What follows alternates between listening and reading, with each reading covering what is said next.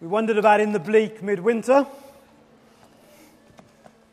See amid the winter snow and all that stuff. And some of you will be fed up because you were thinking you were going to go away over Easter. You're going to go camping or caravanning or something. And for some unknown reason to me, you decided to call it off. Sherlock Holmes and Dr. Watson were more committed to the cause. And they went on a camping trip, and after a good meal, as you do, they lay down for the night and went to sleep. Some hours later, Holmes awoke and nudged his faithful friend, "Watson, look up at the sky and tell me what you see." Watson replied, "I see millions of stars." "What does it tell you?" asked Holmes. Watson pondered for a moment. "Astronomically, it tells me that there are millions of galaxies, potentially billions of planets. Astrologically, I observe that Saturn is in Leo. Horologically, I deduce that the time is approximately 3:15 in the morning. Theologically, I can see that God is all-powerful and that we are small and insignificant. Meteorologically, I suspect we will have a beautiful day tomorrow." "What does it tell you?" said Watson to Holmes. Holmes was silent for a little longer. "It tells me that someone has stolen our tent." And I want to ask the question this morning, what do those verses from Mark chapter 16 that Liz read to us just a moment ago, what do they tell us? What is it saying? I invite you to grab the Bible that's in front of you in the pew, and maybe you haven't opened a Bible for years. I'd encourage you this morning just to open it up at page 1024 where those words are. And we're just going to walk together through those short but powerful verses packed with meaning. As you're finding them, let me just introduce them to you. It's coming to the end of Mark's story of Jesus' life. Mark writes action-packed. Mark's gospel is the shortest, it's the bluntest, it's the most concise. He packs almost every verse with meaning. And he's sharing the eyewitness account of those who walked and traveled and shared time with Jesus. Much of what Mark wrote came firsthand from Peter, who's mentioned in the passage, and from the other disciples. And we pick up the story at the beginning. The Sabbath was over. Jesus was killed just before the Sabbath. And some of the women, Mary Magdalene, Mary the mother of James, and Salome, bought spices so that they might go to anoint Jesus' body. Where were the men? The men were hiding away behind locked doors. Such is the courageous aspect of the male form even this day. So the women are out doing the business and the men are locked away. And they're trudging through the early morning mist, making their way out of the city up to perform this somber task. They had no reason for hope. Now that the Sabbath was over, they were free to travel, and they were carrying the spices with them to anoint Jesus' body. They hadn't had time on the Good Friday afternoon before sunset. And all four Gospels, all four stories about Jesus are utterly consistent in the fact that the disciples, not one of them expected Jesus to rise again from the dead. Jesus was gone. Their hopes were shattered, disappointed, disillusioned. These women went to their task. Resurrection had absolutely no place on their agenda as they went to the tomb. The idea, therefore, that's been used down the centuries, that the disciples so expected, so wished, so longed to see Jesus rise from the dead, that they began hallucinating his appearances, bears absolutely no resemblance to the fact of the truth. They went to the tomb to anoint a dead body. Not expectant, just despairing. Not full of hope, but utterly confused about all that had happened. If this was God's man, why had it ended this way? There was such promise. But as it had seemed to them, the 3 years had gone so quickly, and it was over before it had almost started. It really would take a resurrection to turn these first disciples around. And as they neared the place of the tomb, they got stuck into some of the practicalities. They asked each other, who will roll the stone away from the entrance? Typical of Palestinian tombs, cut away in the rock, was that the entrance to the tomb would slope down, and they would roll a large boulder down into the slope, digging a groove, a trench in front of the tomb's entrance, so that once the big boulder was in place, not even a gang of men would be able to move it. The place was full of robbers that would steal even from dead men's graves, and so they secured graves in this kind of way. Why were the women going there, knowing that the tomb would be closed that way? We do not understand. They're lost in their grief. They're hoping that somehow they can get back into that tomb and offer Jesus some last and final dignity. And then they turn the last corner. And unexpectedly and suddenly they see that something extraordinary is about to burst into their lives. When they looked up, they saw that the stone, which was very large, had been rolled away. The boulder that separated them from their master had already been removed. The great divide between the living and the dead was already cleared away. The great divide between the living and the dead was already cleared away, and it still is. And with hearts pounding fast, we read that they step inside, looking to see where the dead corpse has been laid, expecting the pungent smell of a body already in decay in the hot climate. And no, there was a young man in dazzling white, an angel no less. The very place of death now filled with the presence, the mystery of God. And they were alarmed, and who wouldn't have been? And just as an aside, notice what it says. They entered the tomb. They saw a young man dressed in a white robe sitting on the right side, and they were alarmed. Sitting on the right side? What an incredibly incidental detail. Mark the writer must have got it from the ladies.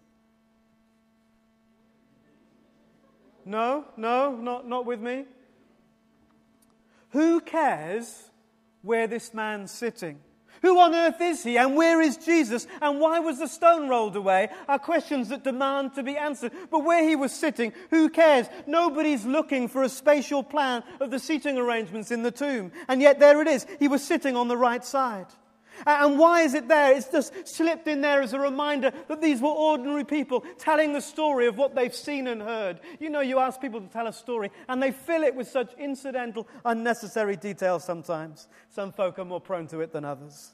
You ask the time and they tell you how to make a watch. You know the kind of people. And if you're married to one, God bless you. You can imagine Mark preparing his gospel, and he's saying to the ladies, would you just tell me one more time so I can get it down? And they're going to Mark, we couldn't believe it. The stone was gone. That massive stone just rolled away. We've got no idea who moved it out the way. And we stepped inside. Our hearts were bursting. We didn't know what we would see. Had the grave been robbed already? And there the platform was where the body should have been. And the grave clothes, they were all folded as if Jesus was inside.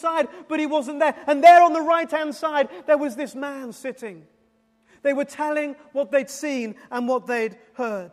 The idea that the resurrection is some kind of theological gloss on a man whose mission ended in failure have missed the reading of all four accounts that are packed with what people saw and felt and understood.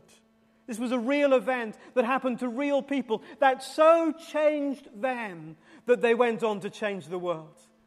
And Jesus Christ has been changing the world through people ever since. Let's pick up the account again in verse 6. Don't be alarmed, this young man said. You are looking for Jesus the Nazarene who was crucified. He has risen. He's not here. See the place where they laid him. Don't think you've come to the wrong place. You are right. This is the right tomb. There are lots of tombs on this hillside, but this is the right one. You haven't taken the wrong path in your grief. And yes, this is the Jesus who was dead and buried. The Jesus who was crucified, but he has risen. He is not here. Hallelujah. Hallelujah. And then the angel says some very important things.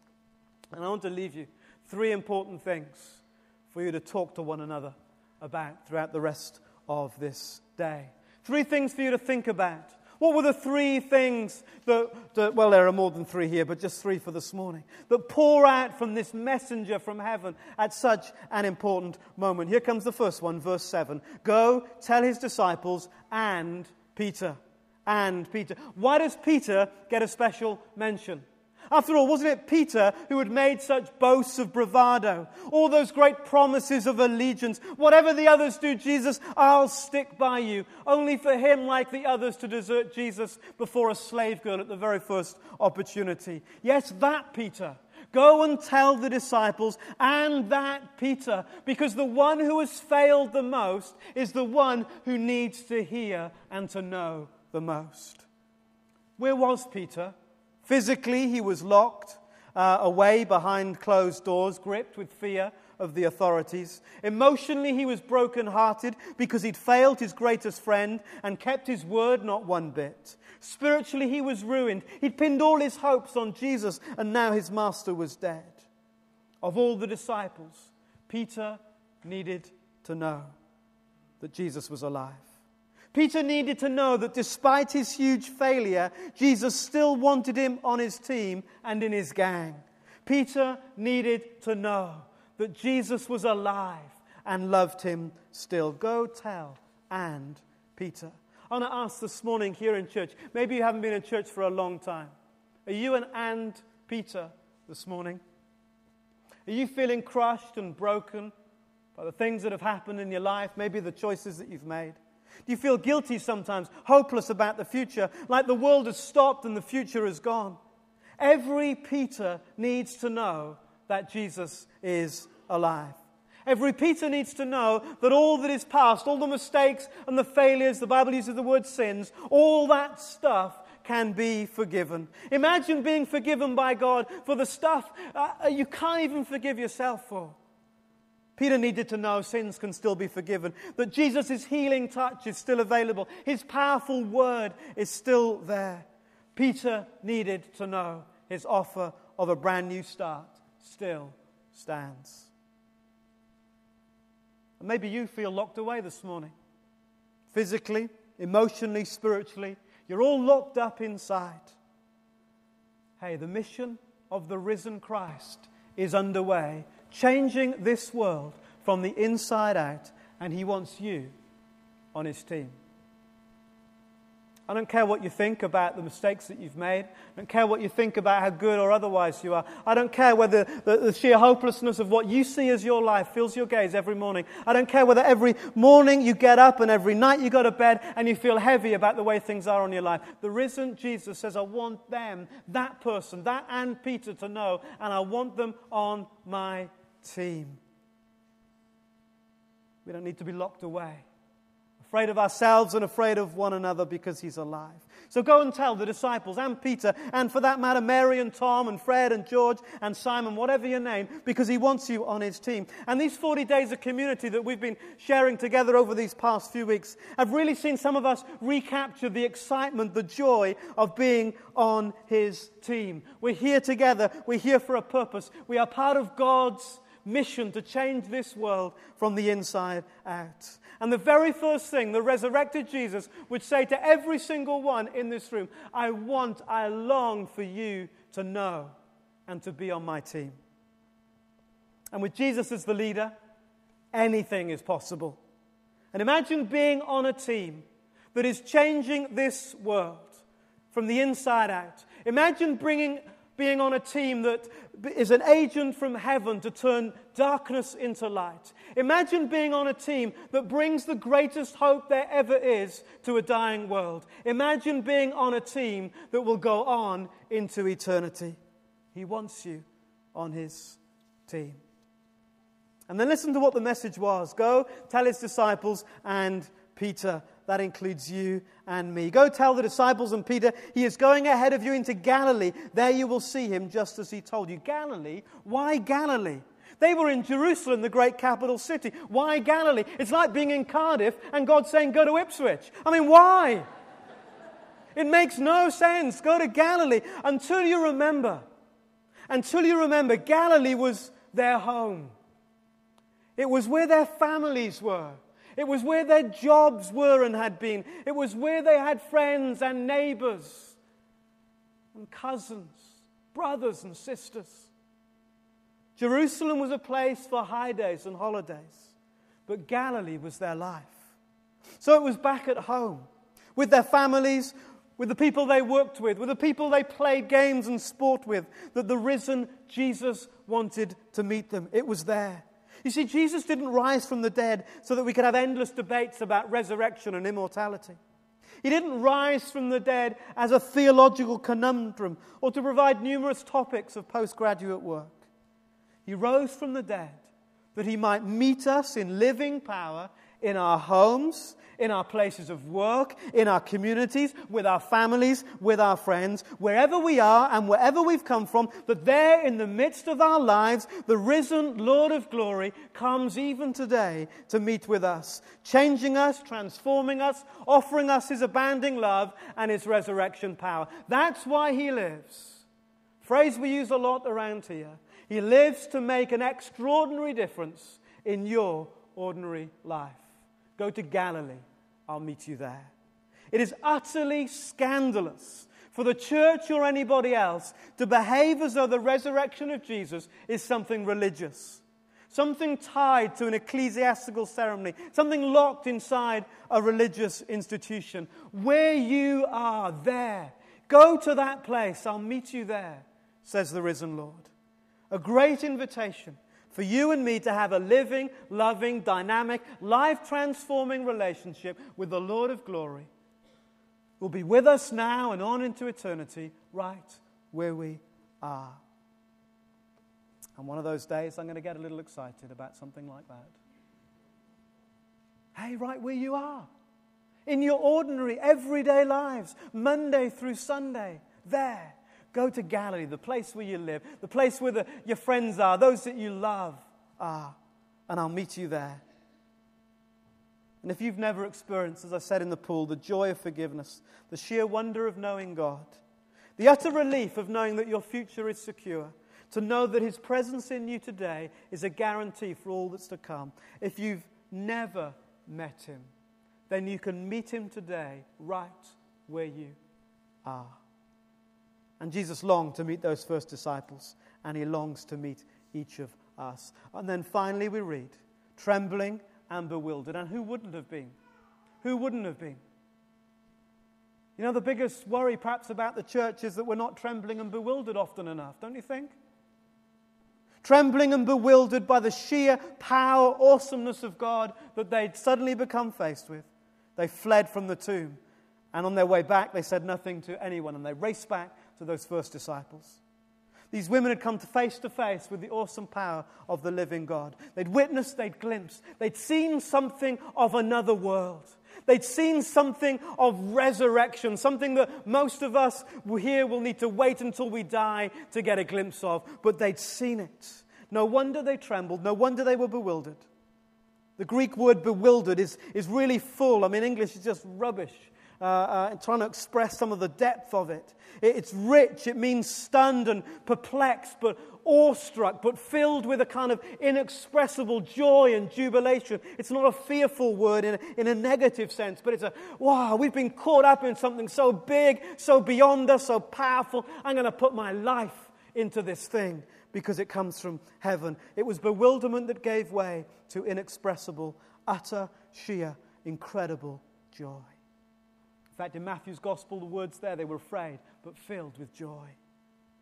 It's a reminder to the church and to the world that the God we worship, you cannot put him in a box.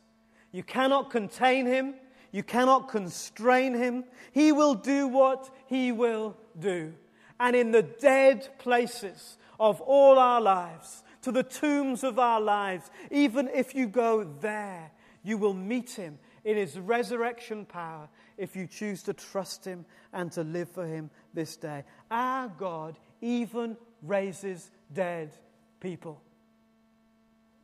Woo! And one day, all of us in Christ will be raised. This isn't theory. This isn't something to hypothesize about. This is something that I will experience. And you too in Christ. The dead in Christ will be raised. And may the bewilderment that perhaps you have felt about your life and the story thus far give way to inexpressible joy as you meet the one no longer dead, but alive. That's the reality that the risen Jesus brings. It was quite a morning. Let's sing about it together.